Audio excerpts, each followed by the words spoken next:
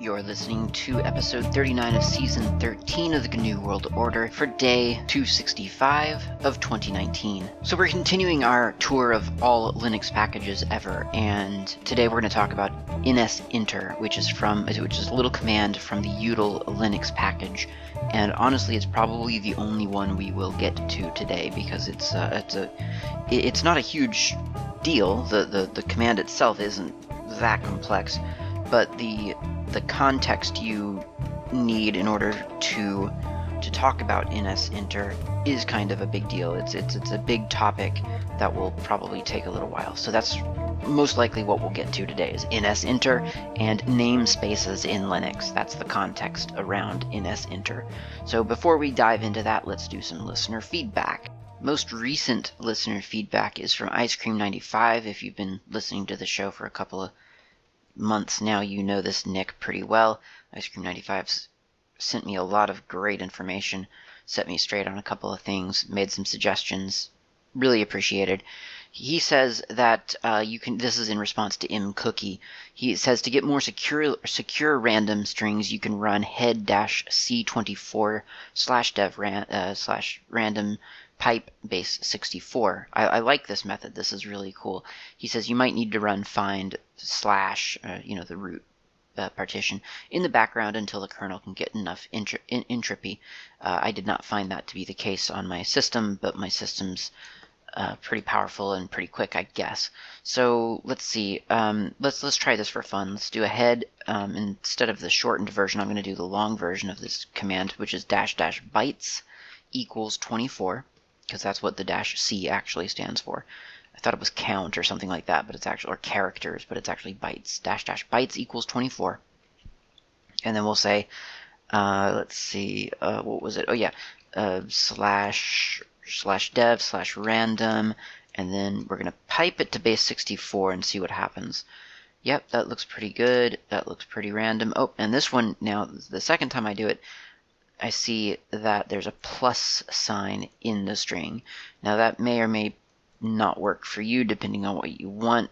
The base 64 process doesn't just use alphanumeric characters. Oh, and there's a slash as well, the /. So you could, I guess, do something like head --bytes equals 24 /dev /random pipe base 64 pipe, and then said quote search or s/ square bracket colon punct colon square bracket slash, I don't know, then you'd have to come up with a number that you want to use, I guess, non-randomly for, and then /g, and then close quote. And if we do that, then we get strings without any non-numeric things, and quite likely wherever I see a 4, I could posit that was a slash or a plus or some non-numeric symbol. I mean, it doesn't have to be the number 4. You could make it the letter A or the letter Z. It doesn't really matter. And I'm sure there's some very clever way to come up with a pseudo-random replacement. That's only if you need, for some reason, only alphanumeric strings. I don't know necessarily why you would need that, but you know how some things are. Okay, so that's that. The next comment I got from Avery Violet. I'm not really sure. Avery, and then Violet. And Avery Violet contacted me over Mastodon and said, in episode 1338 of GNU World Order, you talked about getting into Linux. I started using Linux when my parents gave me a low-spec netbook that barely ran the pre-installed OS, Windows 10. I installed Linux Mint and jumped right in, learning shell commands to do what a GUI couldn't. Throwing yourself directly into the fire might not work for everyone, but if you're naturally curious, I urge you to dive into Nix without looking back. That's a really cool story. I love hearing this kind of tale, sort of origin stories. And honestly, I would think that this would be more. I kind of expected that this would be more common than, at least anecdotally, I can demonstrate it actually is. It being getting a netbook, and being introduced to Linux by it. I've already talked in this series about the EEE-PC, or the triple EPC from Asus. Was it Asus or Acer? No, Asus. And I remember it being sort of a kind of a game changer. And I think looking back, it still was, just kind of getting Linux into people's homes, like an actual instance of it, of them almost knowing that it was Linux and kind of accepting that. So I do think that was a big deal. I think it could have been a bigger deal had Asus sort of stuck to their guns and just said, well, this is the OS of this device. But I mean, in a way, the triple EPC was as big a deal probably as Android is, if we're looking at people using Linux and sort of finding it normal to use Linux. That said, branding issues versus Linux versus Android, that sort of thing, notwithstanding. But anyway, so I think I would have thought that this would have been a more common thing. It didn't end up being common. And yet there's another level of this, which I don't think Avery Violet is saying. Avery Violet? I'm not sure how to pronounce nicknames from the internet. It's funny because when you read it in Mastodon, you don't really think about how to pronounce it, but then once you say it on a podcast, then you're suddenly doubting everything that you say. So Violet, or B-Girl, if I refer to just the Mastodon account name. So I think, and I don't think this is what Violet/B-Girl is saying. I think Violet B-Girl, that's not bad. I don't think this is what B-Girl is saying, but what it makes me think of is the idea of, jumping into the fire or going cold turkey or whatever idiom you want to use for it. Just sort of saying, okay, today is the day I am switching to Linux and I'll never look back. That kind of decisive action, I think, would be more common. But I think, again, I think it's not as common as one might expect. I don't know why I think it would be more common. I think in one way, I think the quintessential kind of power user or nerd or geek or whatever, I think that would be a thing that they would do. Just think, okay, well, I'm going to just start using Linux now. That's my new reality. But I don't think that's it. Like, in practice, I don't know how easy it is to do that. I don't know how common that is, or how realistic it is, how pragmatic it is. Sometimes you just don't have the luxury of relearning everything that you once knew. That certainly was not the case with me. I wasn't able to just suddenly switch to Linux and not use anything else, because there was everyday work to get done, whether it was schoolwork or work or whatever. It was just when you switch like that, you take a step back, and I think that's the hardest thing for people to do, is take that step back, learn what you need to learn, and then keep going from that point. Now, I think it's great that B-Girl was able to do that, but I don't know that everyone is, and I certainly wasn't able to. I mean, there are probably degrees of it in a way. You know, if you choose to start using Unix or Linux or whatever, then isn't that kind of jumping into a fire, even if you're not jumping right into the center of the fire? And so you're kind of progressing from there. But I think what's being described here, where you just uninstall Windows and then install Linux, I think that's a really cool thing. And I wonder, now that Linux is just easier and easier and easier to use, I wonder if there will kind of be more instances of that. I don't know. I'm not sure. It feels like it should be, and in half of the time when I'm sitting around thinking of my Linux history, I think, oh man, wouldn't it have been great to have gotten into it much, much sooner, so I would have all those war stories like people do. And I think I've gotten over that a little bit, because while it is cool to have all those war stories and stuff, frankly, they're war stories. It's like they're things that sound neat when you hear it, but if you actually have to go through it, it's not really all that great. They are war stories. They are stories of unpleasant happenings. And it only sounds cool because we didn't have to go through the thing that it's describing. So I've kind of gotten over that. And now the new thing is I wish I'd gotten into Linux much, much later. Like, I wish I was getting into it now to experience what that must be like. Like, what must it be like to get into Linux in a time where you can install it and just have everything working on several laptops? What must it be like to get into Linux in such a way that you just go out and purchase a System 76 laptop and now that's your computer, that sort of thing. I mean, there's still road bumps. There are file formats that you have to get used to, and the file closed formats that you have to abandon, and applications that you have to get used to, and applications you have to abandon, and I think there's a lot of kind of feeling it out, sort of like, well, I heard through the grapevine that I could still use this other application that I used to use, but I have to use something called Wine or something called Code. What's the company? Code Weavers or whatever. Code something. So should I try that? I mean, this person on this forum says it's a great idea, and these other people say it's a horrible idea, and these people say that I should just stick to the free and open source stuff, but they kind of they seem like they might just be engaged in a religious war here, so maybe I should just be, and it's just this whole thing. So who knows? Maybe it's not any different ultimately, but it is interesting to think, I guess, about different experiences of switching to Linux or BSD or Unix or whatever it is. That's it for listener feedback. So let's continue into namespaces on Linux.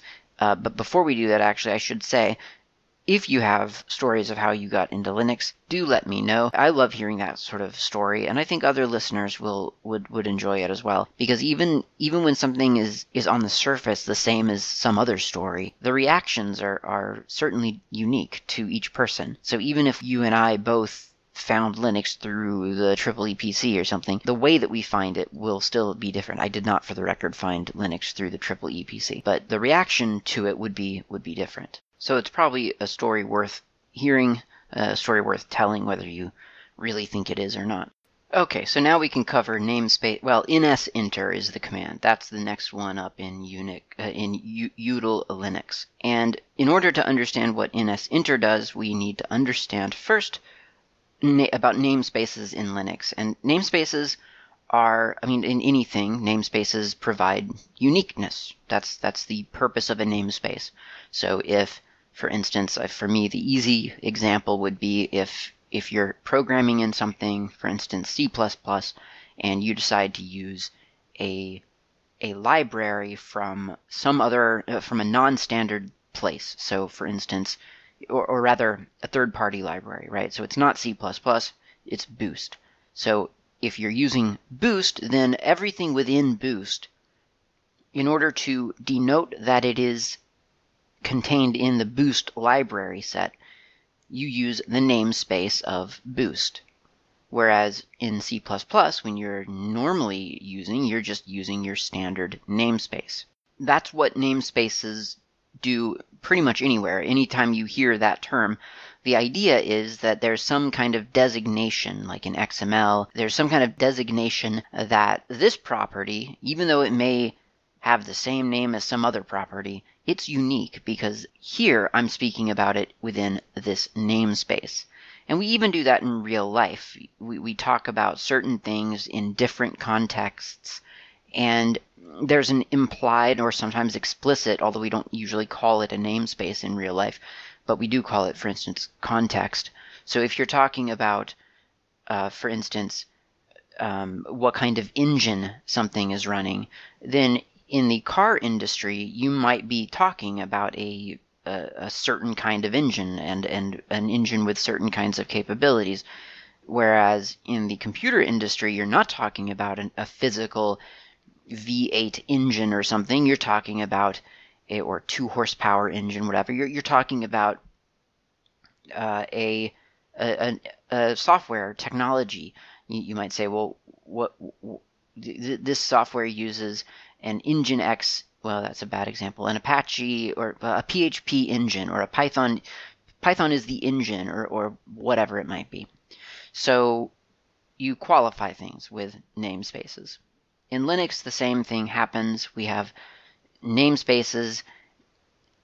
Recently, we have namespaces. So this was introduced into Linux, into the kernel, so it was sort of slowly introduced. It was something that got sort of incrementally rolled into the Linux kernel over time. I don't remember the exact lineage or the exact the delineation of each component, but you had things like namespaces, you had C groups or control groups, you had containers that started sort of messing around in there, and you had all these related technologies that kind of coalesced into what we are now proudly calling as Linux users containers, because containers, and not everyone knows this, containers really are a Linux technology. It's a technology that you can say very fairly is unique and original with a caveat to Linux.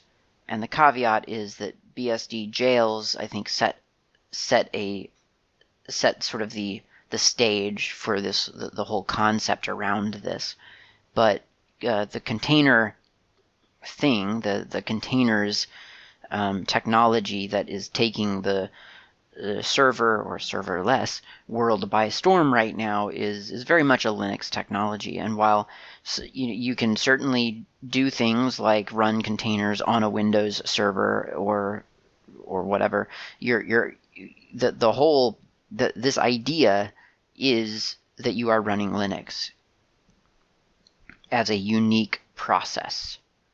And that's where namespaces come into play, because a container is really a lot less sort of physical and tangible than I think we usually picture when we think of a container. A container, you think of something having walls and having a definition and a shape to it, whereas on Linux, in software, the container, it doesn't have to be all in one physical or one consolidated, a folder. It doesn't have to be in one place, because there are these other things by which we measure the way that software interacts with other processes, and those are process IDs, PIDs. They are environments. They are root directories, things like that. So you don't have to you don't have to say, okay, well, this is my container and there it is. It's one entity on the computer. Instead, you can define containers by parentage and by process IDs and so on. So namespaces kind of exist on in your file system. You can kind of get a feel for what namespaces exist in two different ways. The first way, I guess, the technically the way that is available to me on Slackware, because I've got util Linux 2.27, is to simply look in the /proc directory. So if I do an ls, let me get over to a terminal here.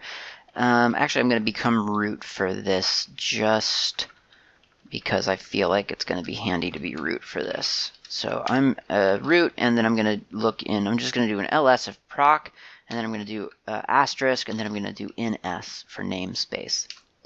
And that returns quite a few results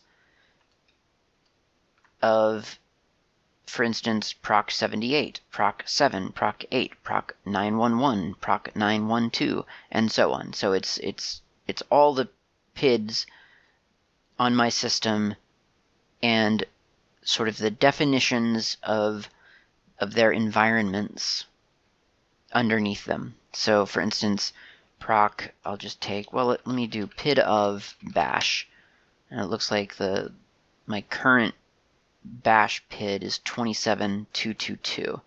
So I'll do an ls/proc/27222/ns for namespace, and it looks like I've got 6 entities there. There's IPC, there's MNT, net, PID, user, and UTS. So that's a normal listing of a process within proc. Not too big of a deal yet. So now what we're going to do is we'll first prove that we're not running tcsh. That's just an example that I just sort of came up with right away because I know that if you're running one, you're probably not running the other. So I'm going to do pid of tcsh, nothing. I'm going to do a sudo pid of tcsh just to make sure it's not being run. That's the wrong password. Just to make sure that it's not being run. There we go, nothing. Yeah, I get nothing in return. So I'm not running tcsh right now. What I'm going to do now that I've demonstrated that I'm not running tcsh is I'm going to start tcsh, but I'm going to do it by whilst creating a new namespace. And the way that you do that is with not in nsenter. You do it with a command called unshare, which really I shouldn't be talking about yet because it doesn't come up until later in util Linux. But it's kind of hard to sort of talk about in nsenter without demonstrating this first. So unshare runs a program with a different namespace than its actual parent. That's what unshare does. And the way that we can do that is sudo unshare -f-p, and both of them stand for the -f is fork, and the -p is PID, process, PID, whatever. Actually PID, so that's what that is. And then we'll do a space --mount-proc, and then the command that we want to run as a forked process with a new namespace and mounted under proc, tcsh. That's what I want to run, just for demonstration purposes. I do that, and it drops me into a tcsh session. I can even do from within this session pid of tcsh, and it tells me it's pid1. Wait a minute, what? Pid1? Yeah, that's right. So this is a new namespace. So as far as this namespace is concerned, tcsh is the first and original process of its environment. So it's tcsh, pid1. Now, obviously, in real life, if I do ps space 1, for instance, I get returned pid1 is the command init, which is what you should see no matter what. That's pid1 on a Linux system, is the init system, whatever it may be, whether it's systemd or it just init or ninit or minit. It does, or what's the other one? RC, OpenRC, whatever it might be. That shouldn't be tcsh. It should be the init system. Now, if I do this is where it gets even more interesting, right? So pid of tcsh is 1 according to itself, but over here in my other terminal, if I do sudo pid of tcsh, and we know that this is the only tcsh session we have running, so I do that, and it returns 28681. And in fact, if I do a ps tree and I'll pipe it through less, and then I'll search for tcsh, actually just csh because I'm not sure how it gets listed. Here it is. It gets listed under, yeah, it's getting listed under a bunch of other processes. Clearly not pid1. It's clearly the child of this bash session, which in turn is a child of urxvt, which in turn is a child of kde init4, and so on. So it's definitely not pid1. But outside of the namespace, the PID is seen as one thing, but inside the namespace, the PID is completely different. So that's namespaces. That's how to create a namespace. And what does it all mean? Well, nsenter is a way to sort of dip into that namespace for a command. So, for instance, have you ever, I know that a lot of us use SSH in a very interactive way, but if you've ever issued a command remotely via SSH, this is kind of like that. So you do like nsenter,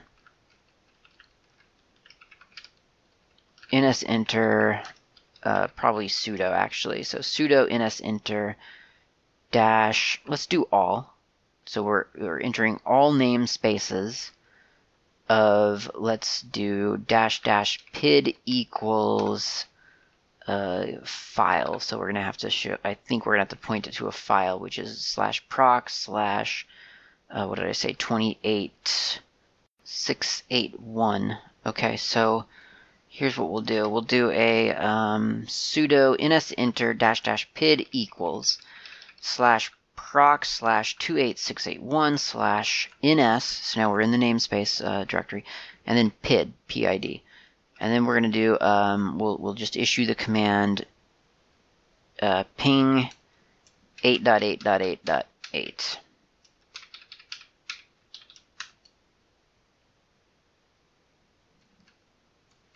Okay, so that's running.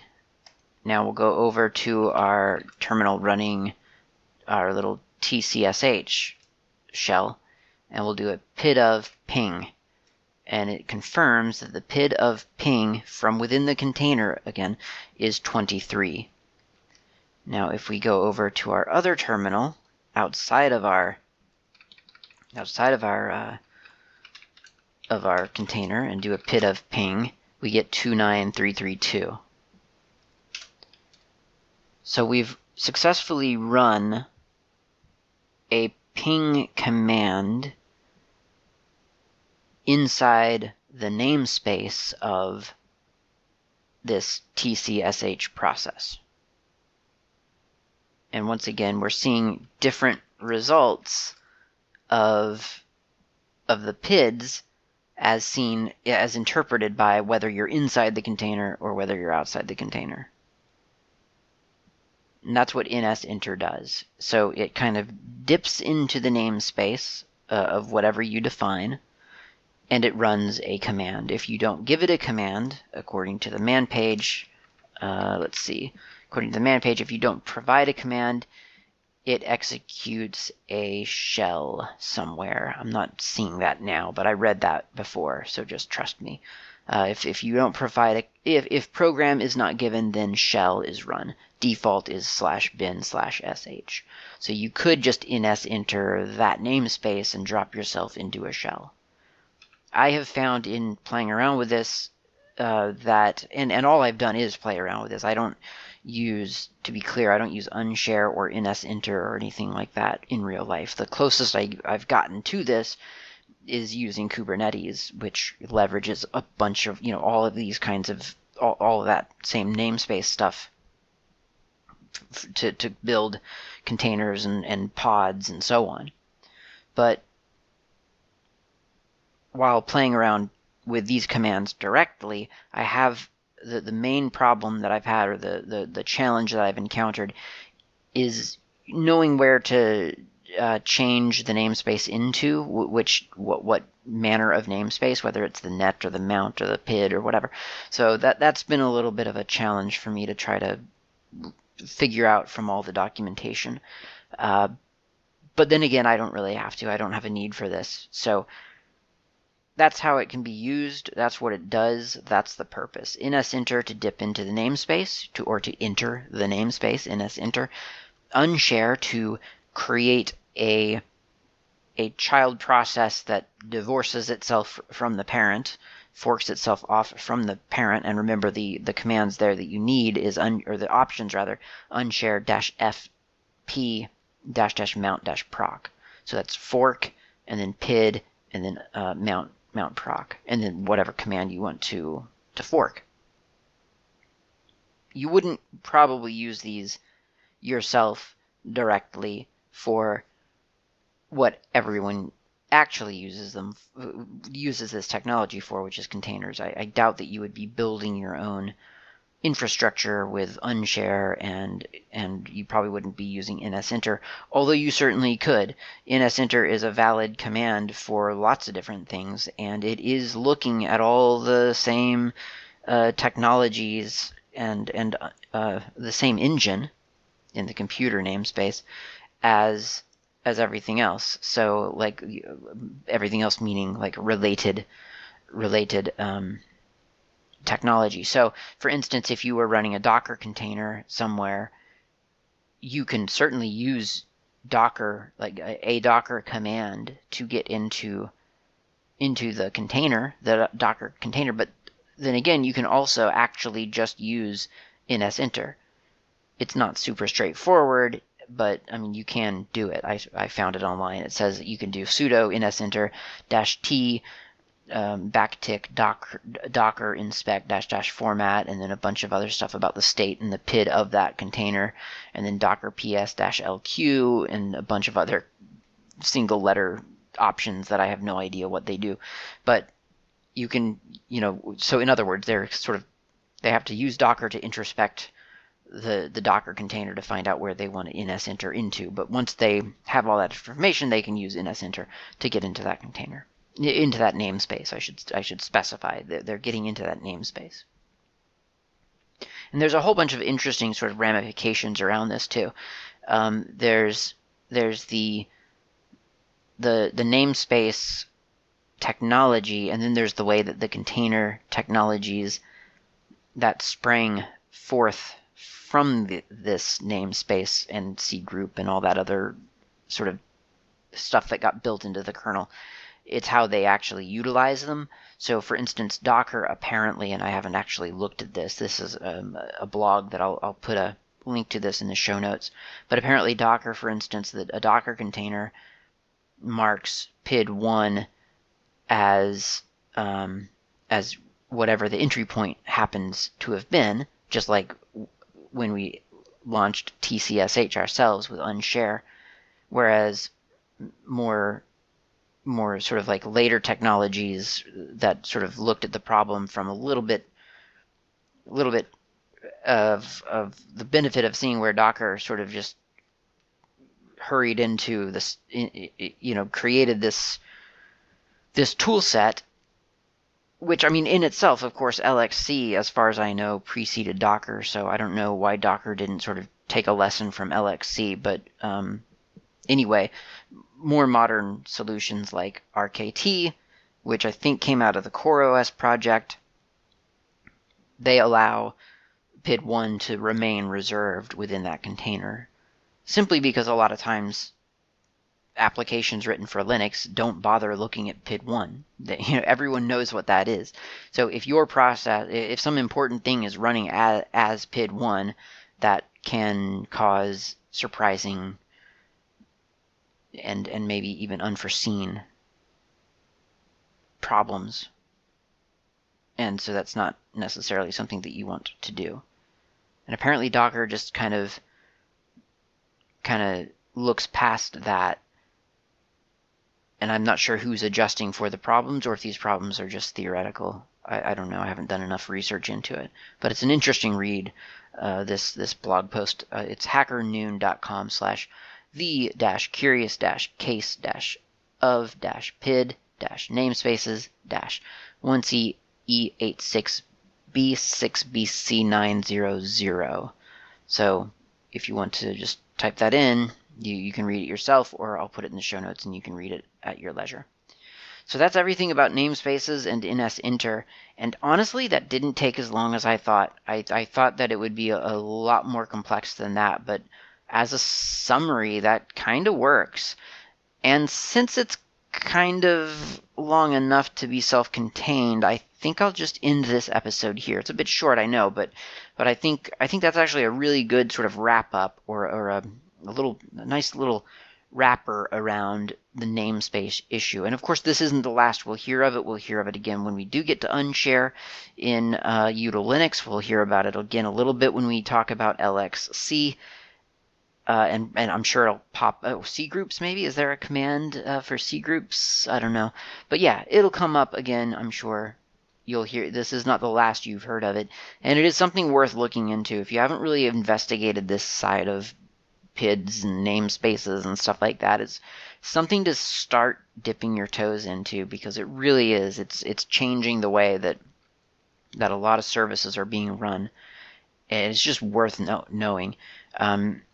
You can kind of avoid it for a long time, but eventually you're gonna run into it. You're gonna run into something that only provides a Docker container for installing, or that only provides, something for OpenShift that's the only way that you can run this thing. Love it or hate it, it's a thing that's happening right now. People are really jumping on board the whole cloud native sort of development stuff, and it's worth knowing. You don't have to necessarily dive into it, but you may as well kind of dip your toes. Or you could take a lesson from Avery Violet and just jump right in all the way. Just get rid of your computer, live on OpenShift, and be cloud native. I'm not necessarily recommending that, I'm just saying you could do that. Anyway, that's it for this episode. Thanks for listening, and I will talk to you next time.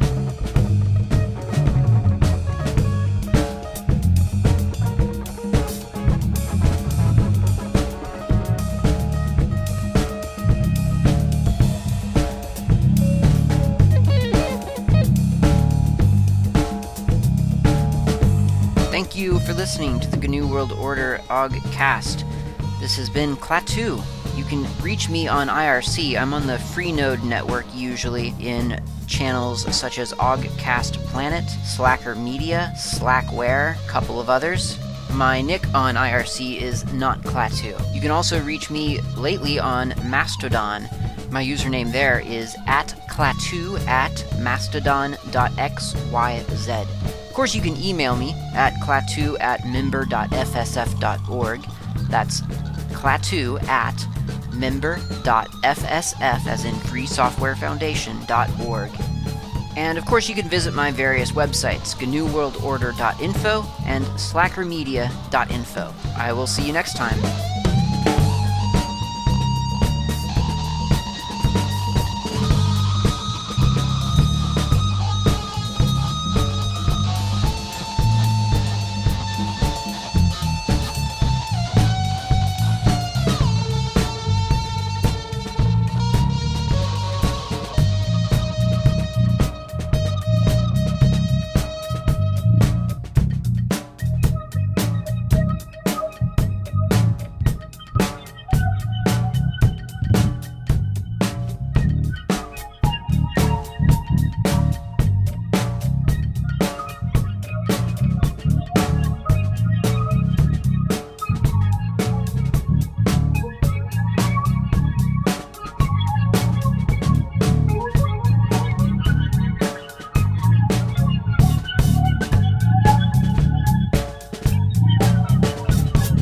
I'll be a much more productive employee on the job. And I've had a great time at parties with this new big head.